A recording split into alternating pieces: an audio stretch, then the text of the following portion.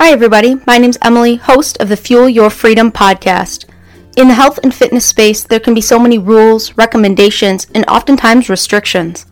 On this show, we talk all things freedom. Whether you've been training for years or are looking to take the first steps in your health and fitness journey, this show will fuel your body, mind, and soul to break free from what you've heard in the past and find your version of health and fitness, the one that works for you. Now let's fuel our freedom.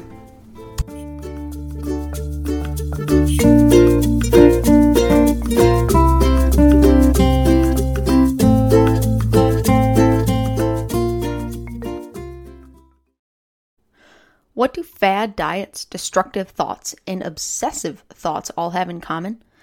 They can all come together to take over our lives in this pre-summer season. And this is what we were talking about today. We were talking about the end or the fall of the bikini body, right? Because, well, I use the term bikini body because that's quite popular, but now is that time of year where we're starting to think about summer, right? The backyard parties, barbecues, days at the beach, and safety permitting, the family and friend get-togethers we missed out on in 2020. This can lead to a desire to change our body, lose weight, and get that quote-unquote bikini body for the summer. Without fail, there will be companies and individuals marketing to you in this exact situation. Because that's what companies do. We've talked about it before. They market to sell their products. It's not a bad thing, but it is a thing that exists. The tough part is that, like I've talked about, again, in that previous episode, I don't remember which one I mentioned it on, but the companies are good, right? Like, companies market. They have people for marketing. This isn't a bad thing, right? But they know just what to say and how to say it to hit on your emotions and insecurities. And this is a good thing, because if it's a product that you need or that will help your life, they will deliver that product to you, right? That's what marketing does. Let's take Apple, for example, right? They market to a clean, sophisticated, high-end consumer, right? They don't ever market like, here's an iPhone. They market the idea of having an iPhone or having a Mac, being the top tier. And again, I use those products because I have fully bought into the system, right? But their ads, if you watch an Apple ad, it's never about like the design and the technology and all those different updates that you'll get. It's about the feeling of the iPhone, the freedom of the iPhone. Lately, there's security and there's safety of an iPhone and protecting your data, right? Those are the emotions behind owning an iPhone. All companies do this. So during this pre-summertime, almost summer type time of year, this is where often our bodies, like, we want them to fit into those summer clothes, right? Now, again, I use the term bikini body, but this doesn't always mean a bikini. I know not everyone is going to be wearing one or even want to wear one. But I think you know what I mean, right? Women have gone through many phases. Throughout history, this image of an ideal woman has taken numerous shapes. And I highly encourage you to check out the blog post that is posted along with this episode. I found a cool little GIF that kind of goes through some of these bodies of women, right? But from stick thin to more curvy bodies, there truly has been a time for everyone. But that time isn't here all at the same time, and also isn't all right now in this present moment, right? This causes a disconnect. In the media, the news, social media, and other sources, we as women are told we should, and almost that we must sometimes, live up to this idea of the quote-unquote female or feminine ideal, especially when it comes to our bodies. In today's day and age, this is further complicated, right? Perhaps you've heard the quote, "The woman in the picture doesn't even look like the woman in the picture." Thank you, technology, right? Like, I don't know if this is something we need to thank technology for. Technology is awesome, but when we look at the advanced Photoshop capabilities with a computer or even just like a swipe of a finger across a smartphone screen, it can truly become a recipe for disaster. We look at images on social media of people we know in real life, but those images almost look too perfect, right? In a study done in the UK with 11 to 16-year-olds, almost 40% said they've experienced worry due to how they look in images and social media, right? Another review found dissatisfaction in their body in kids under the age of 6. Now, the second study did vary wildly due to how they tested and how young the kids were, but I know that I have seen many other studies as a result, right? I'll try and find some of the other ones and link them in the article, in the blog post, so you can check them out there. But this is crazy. Like, it's freaking insane. I can't even imagine this, right? Well, I can imagine this because I was once between the ages of 11 and 16 and worried about my body. But the fact that kids this young are that consumed, I can't even believe, like, if I had social media at that age when I was growing up, how that would have further shaped my image of my body during that time. Now, chances are none of you listening to this podcast fit these demographics, right? You're likely over the age of 11 to 16, but you probably have kids, grandkids, friends' kids, or other young people. And if not, like I said, we were once all kids, because this doesn't stop in childhood. These beliefs and others that we have during our formative years shape many of the thoughts, behaviors, habits, and other actions that we take in our lives as adults. On top of that, we become aware of the industry and the world, for that matter, who wants to convince you that you are not enough, that you are not capable, that you should eat less, be less, consume less, take up less space. This is bullshit, right? There's no other word for it, because it could not be further from the truth. Another fun fact for you. Did you know that the first diets in the United States, right? They existed in Europe and other places. There's some different anecdotes of things back, but in the United States, many of the first diets and diet products were introduced during the time when women were trying to fight for equal rights. I don't think that that's a coincidence, right? It's hard for me to believe and look at all the evidence and the anecdotes and the stories and the informational news panels and all the things from that time that's a coincidence, because it's kind of hard to fight for social justice if you're hungry all the time. But you're capable of so much more. You're capable of doing so much more, of being so much more. You don't have to exist on this earth in a constant cycle of a weight loss goal, thinking about every bite of food, every calorie you consume, and spending every Monday seemingly starting over. Life is too short. Unfortunately, it's not a flip of the switch that will turn this off. As with many things in health and fitness, it's more like a dial where we'll gradually turn it down. Little by little, as a result of our thoughts, behaviors, and eventually habits, we can take a stand and fight back against these pressures and standards that the media tries to hold us to, right? It takes time, intentional thought, and action to do this. Sounds familiar? Heck of a lot like a lot of other fitness goals, right? And, well, that's because it is. It does take time, and the first step is recognizing the presence of these ideals in our everyday lives, seeing them on social media, in person, making a mental note of comments and conversations. So what can we look for and do to start to turn down that dial? That's exactly what we can do. We start to notice the language that puts one body type above another or below another. Comments about burning off food or earning that dessert at the end of the day due to our workouts. Noticing how perfect social media images and images on TV may appear as we scroll or watch. Once we notice, start to question. Ask what they mean, if they're real. What is the deeper meaning behind them? And any number of other questions that we may have about them. Quick tangent here.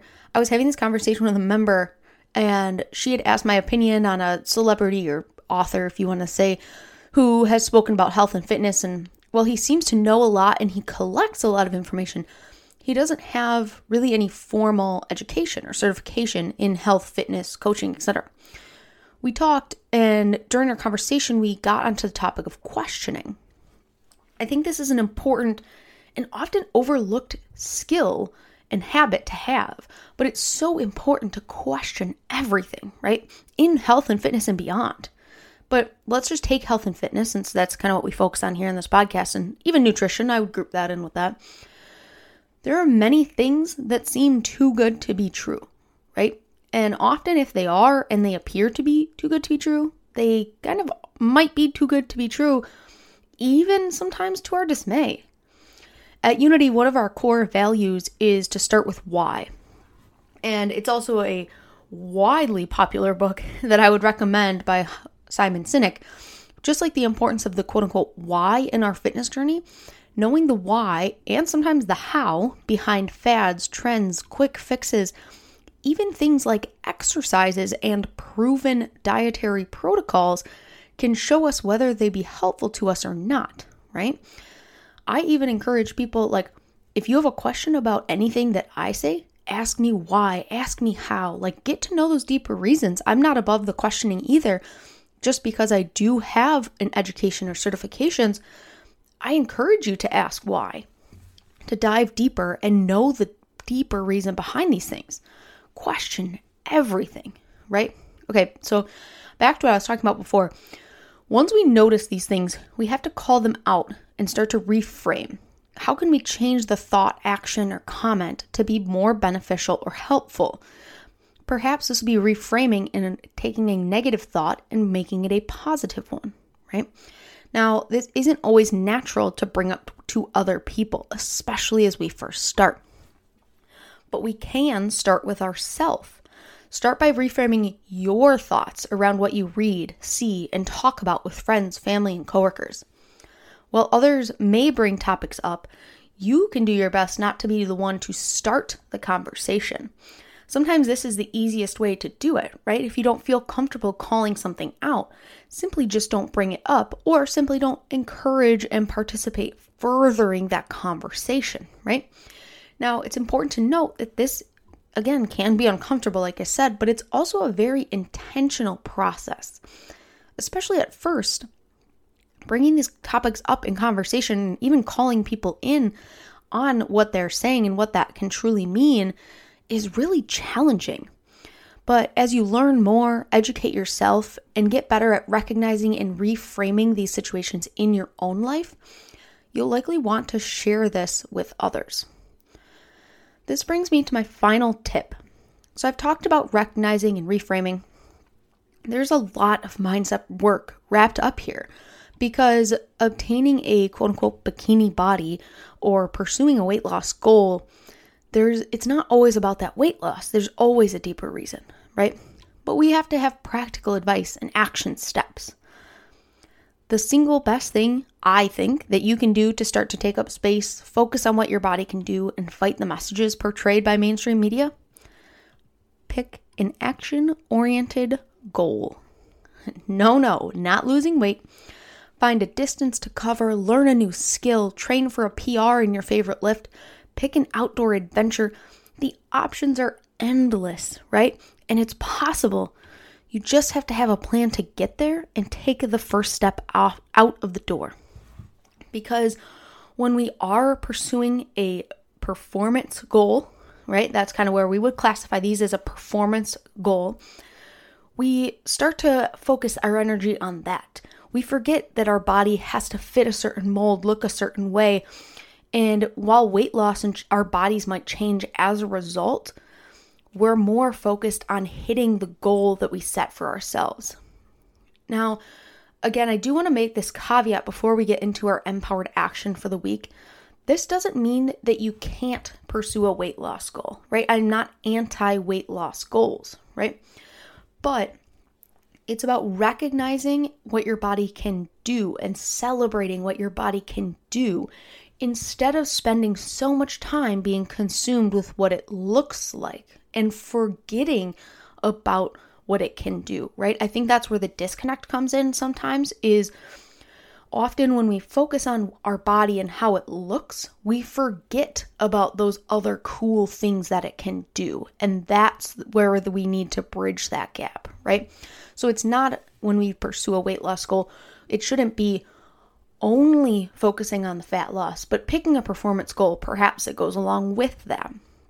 So if I was going to lose weight, I know that strength training is an important part of that. Perhaps I train to improve, a set number of reps I can do at a certain weight, or to add weight to a certain lift, right? Now, if we're in a calorie deficit, might not be the time to PR a lift, but we can certainly add weight to the bar that we are lifting, or grab a heavier set of dumbbells or something to that effect. So that brings us to our empowered action. Take time each day this week to find something you love about you, your abilities, and your talents. This isn't about where you've been in the past or where you could be in the future. It's about right now. Find one thing that you're proud of that day. A PR in the gym, a flip of that negative mindset into a positive one, a reframe of a situation. The possibilities are endless, and I don't want you to think this has to be health and fitness related, right? Again, while this is a health and fitness focused podcast, and a lot of our examples stem from there, in this situation, a lot of the things we do in the gym, that hard, tough things, prepare us for those hard things we're able to handle in life, right? When we know we can go in and crush a really hard workout, we also know at the same time that if one of our family members asks to go for a nice long walk, we should be able to do that too, right? And knowing that you can do hard things is so vitally important in recognizing how cool and awesome and amazing our human body truly is. Taking the time to recognize these wins can bring perspective and awareness to this in our everyday life, not just from a theoretical standpoint or brief thoughts as we're listening to this podcast. So thank you so much. That's all I have for you guys this week. Thank you for tuning in to this week's episode of the Fuel Your Freedom podcast. I think we covered a lot of stuff. Hopefully we started to get the ball rolling. By no means is this the last time you'll probably hear me talk about this concept in an episode, because it is one thing that I'm so very passionate about, is finding cool things that our bodies can do, especially as females, especially when the industry and the people at large tell us that we should pursue to be smaller, to be less. And I think that we should be more and take up more space and do more, right? So that's all I got. I will catch you guys next week again. Thank you so much for listening, and I'll talk to you later. Bye.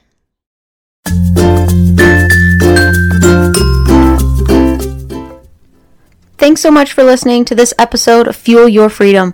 Remember, this show is all about action. Now it's time to take what you've learned and implement it into your health and fitness journey, or even just your life. If you enjoyed this episode, please leave a rating and review on iTunes, Spotify, YouTube, or wherever you listen to podcasts. If you want more, don't forget to follow me on all my social media platforms at Coach Emily Meyer, and the podcast on Instagram at Fuel Your Freedom Podcast.